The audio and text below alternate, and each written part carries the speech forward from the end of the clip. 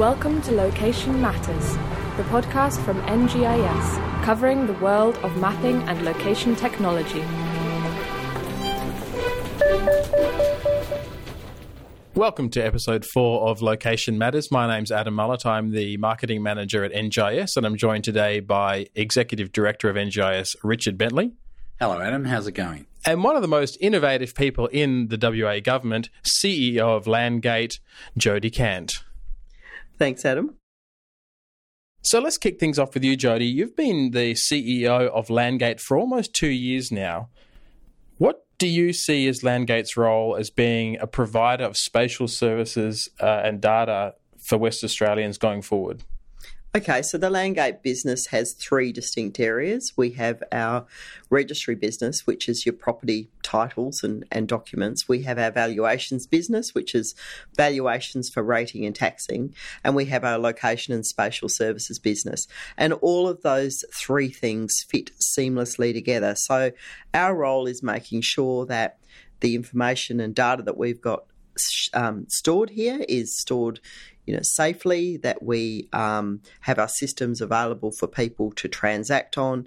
And from a purely spatial and location data area, we also manage the state's open data policy. So as you can imagine, that means we have lots of inroads into lots of other government agencies. Okay, I mean, Landgate's sort of unique, right? I mean, you guys are selling data and selling services to industry. I mean, how does Landgate, as the Land Information Authority, benchmark against other similar departments around Australia? Really good question, because there's no one quite like us. Probably the most like us is LINZ, so Land Information New Zealand. They have a similar kind of structure. There's no one else in Australia quite like us. So we don't benchmark against government. What we do is try and find best of breed in our industry and benchmark against that, because really we want to be best of breed at whatever we do, not best of government or best of spatial. Yeah, one thing I'd like to add to that, Jody, is also, from the old Wallace days where you had the Wallace umbrella, which is the Western Australian Land Information, I suppose, system or service. You've got that tension between providing an income for Landgate and also that community, based topographic information as well. How do you deal with those? I suppose the tension between the two. You've got to provide a community service, being a government agency of sorts, and also making a buck for the government and for Western Australia. It is quite a unique style of tension that many statutory authorities have, and we still have Wallace as part of Landgate. Wallace sits in Spur, and Spur is our location and innovation data hub. How do we manage the tension? How I look at it is the more efficient I can run my own business and the more money I can make on the commercial side, the better I can do things on the community side. So for me to be able to run the community sector really efficiently, if I apply prudent commercial acumen to the community side, I can do more for the community and I can pay for it with the commercial side. So it's not as hard a balancing act as you might think. Mm-hmm. I mean, Jody, you were one of the trailblazers in WA government. You set up around 10 years ago one of the first innovation centres. I mean, how was it done? Tell us a little bit about what it was like back then. I mean, how did you get from being government employee, government agency, and then starting this innovation hub? Yeah, we were actually the first formal innovation program in government anywhere in Australia. So when I first came up with the idea for it, I pitched it to my chief executive, a gentleman called Graham Searle, a very innovative man himself. And Graham's advice to me was, think it's a good idea. And when I asked him for direction, he said, I've got your back. Now, that doesn't sound like much direction, but what it did give me was complete freedom to come up with something. So I guess my background probably lends into that a little bit. I'm a playwright and I'm an economist, which is an unusual mixture. Wow. And I come from quite a remote town in WA. So I guess I have a really interesting combination that leads me to think a bit outside the square. and to be quite comfortable with creativity and comfortable with doing a lot with a little. And all of those things fed into the Landgate Innovation Program. Do you think it was a coincidence, Richard, that the first innovation program in Australia was in spatial technology? I don't think so. It seems to be that it's the basis for a lot of the things that we do, especially in Western Australia being a resource-based economy. It just allows us to open up to a whole bunch of different things. What I was going to say about Graham backing you, Jody, was he actually seeded innovation with that "I've got your back" by allowing you to innovate to start with, which I think is amazing. 10 years on, what do you think you've achieved?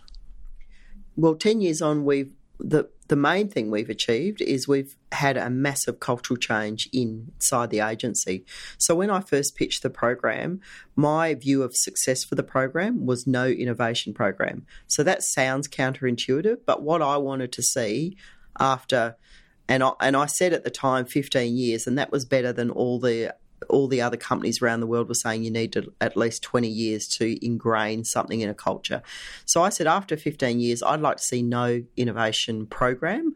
I just want to see an innovative business. And I think we're well on the way to that. So in 10 years, we have spun off two startup companies, a little company called Earthmine Australia, which is absolutely in the spatial field, another company that's an IT tech provider, Advara, which is more in the registry platform side of things. We've seeded startups, so we've helped many startups now through Spur, either through grants or advice. We've got over 1,000 government data sets made available through our shared location information platform. So we really do lead that data sharing and cost savings across government. And we've got significant savings of real dollars that government have been able to make because they've been able to share data. So all of those things have been a great cultural change within the organisation. We've run healthy profits. And, recently, if you read the press, you'll see that there's a scoping study underway on monetising more of Landgate's assets for the state. So I think we've really been a success story for the state. If someone came to you and said, I'd like to replicate what you've been able to achieve, what would you tell them to do? What are the first steps? I would say the first step is make sure that you have backing. And I don't mean financial backing, but make sure that you have a mandate from the very top, because if you work inside a big government agency, as this was when I started, the number of people that will tell you no and it can't be done, I've lost count of the people who've told me that in this department. So make sure that you've got the backing, and then you've got to be really willing to build relationships with people. You've got to be relentless. You've got to be prepared to bash your head on walls until the walls give in. You've got to never take no for an answer. You've got to be a bit courageous, and people in government and some public servants, that's not a natural space for us. So all of those things, back yourself. I've always believed that wherever there was chaos, there was opportunity. Some people avoid chaos. I like to jump into it. All of those things I think are really helpful, and being quite pragmatic and fiercely protective of what you've developed, because particularly when they're small, anyone can kill a program if you take your eye off it for a minute. And for many years, up until very recently, I would still have to have the argument about whether or not Landgate should continue an innovation program. And Richard, we've dealt with Landgate a lot over the years at NGIS, and I think we like to think that Landgate's a little bit different, a little bit more innovative, and maybe even closer to a private organisation. I mean, how do you think it's different? I mean, we're a private organisation. This is a government department, though it's a little bit special. What do you think the differences are in behaviour? We've been involved with Landgate for about 15 years, and over that time, we've seen them move away from, that community-based, custodian of information, to looking at the data and then the products that can be abstracted from the data that Landgate have. And Jody's innovation program has seen, a bunch of products come out of that, and with that comes that entrepreneurial spirit that allows you to experiment and to not be constrained by a mandate that's been set by government directly. So I think that, and they've also gone through a massive restructure, and so they're doing a lot more with less, which is incredible. And Jody has sort of said in previous articles that there was a 30% downturn in the registry income, but you still managed to make a $25 million profit over the same period. Yeah, so in the worst property market for 30 years, we made a $26 million profit last year, and the whole of government is under this pressure to do more with less, and I challenge that idea right from the start because I think it's quite disempowering. So from my perspective, I don't believe you can do more with less, nor should you, but you can be smarter with less and you can do better with less, and that's the message I give to my staff. So you've sort of allowed that to help focus Landgate as well with the things that you can do, want to do, and must do. So is that something that you've used as a lever in the business as you've been, sculpting and changing what the business looks like? Look, definitely. As I said, out of chaos comes opportunity, and I actually think out of budget downturn comes great opportunity for the sector, the whole public sector, to work with private enterprise in a more effective way.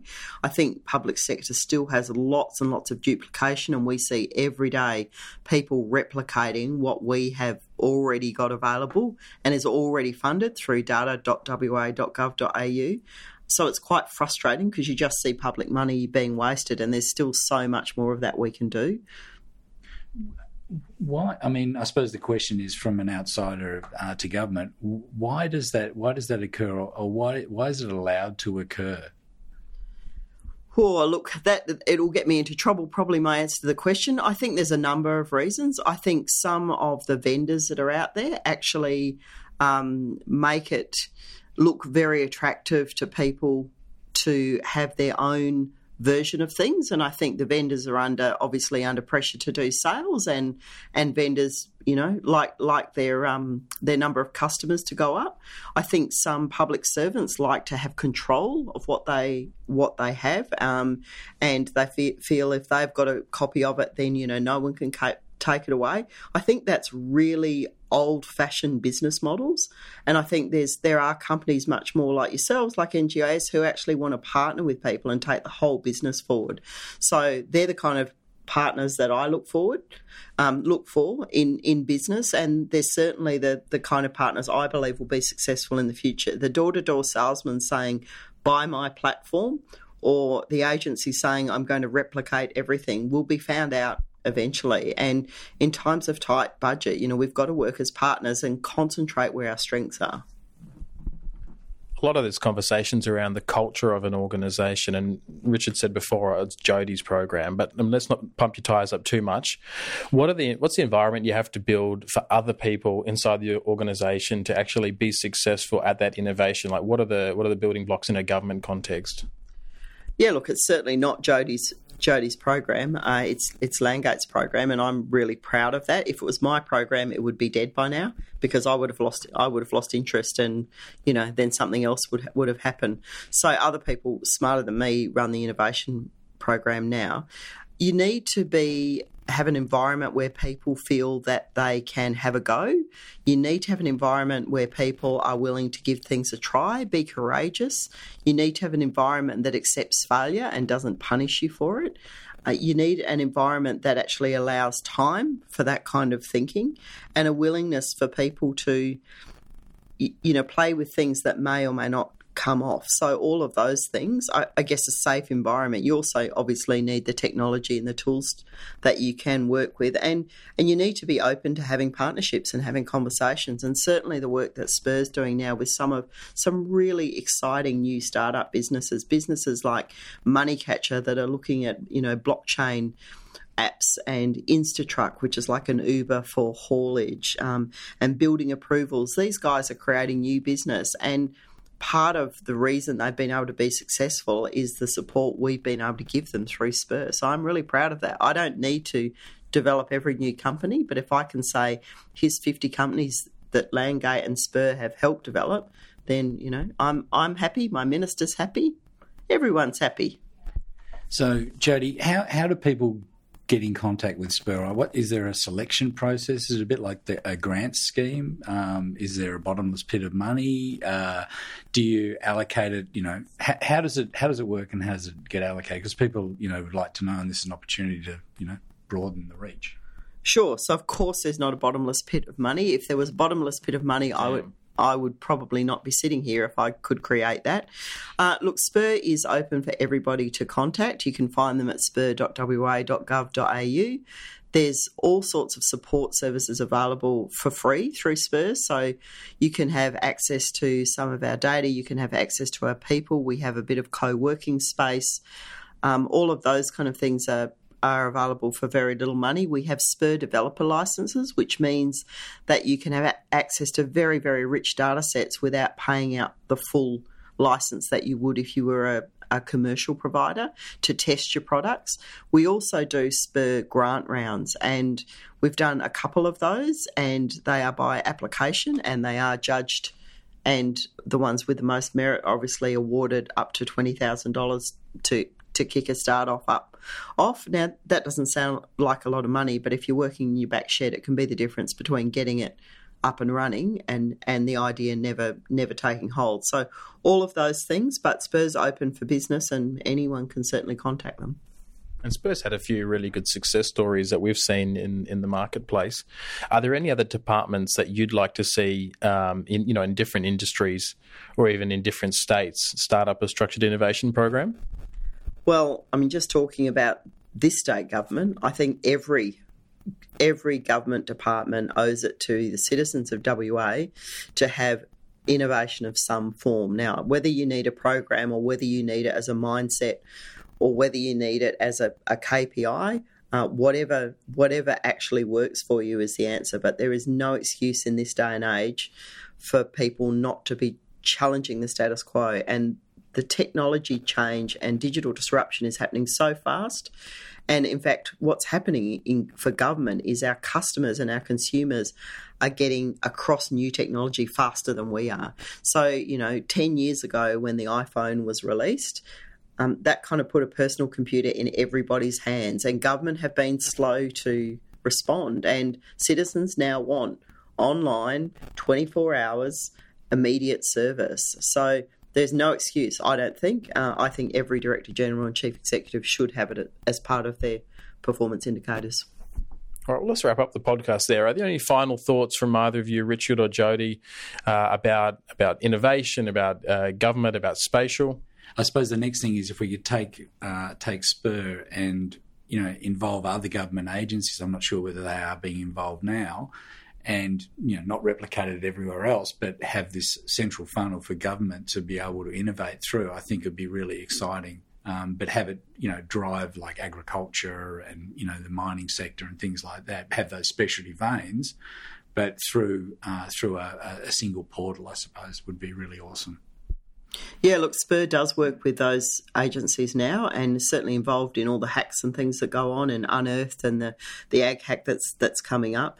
I think there's huge opportunities for government to share their data more widely, and I'm really happy to put us at the forefront of that opportunity. Well, thank you very much both for joining us. If you'd like to hear more episodes of Location Matters, head to our website.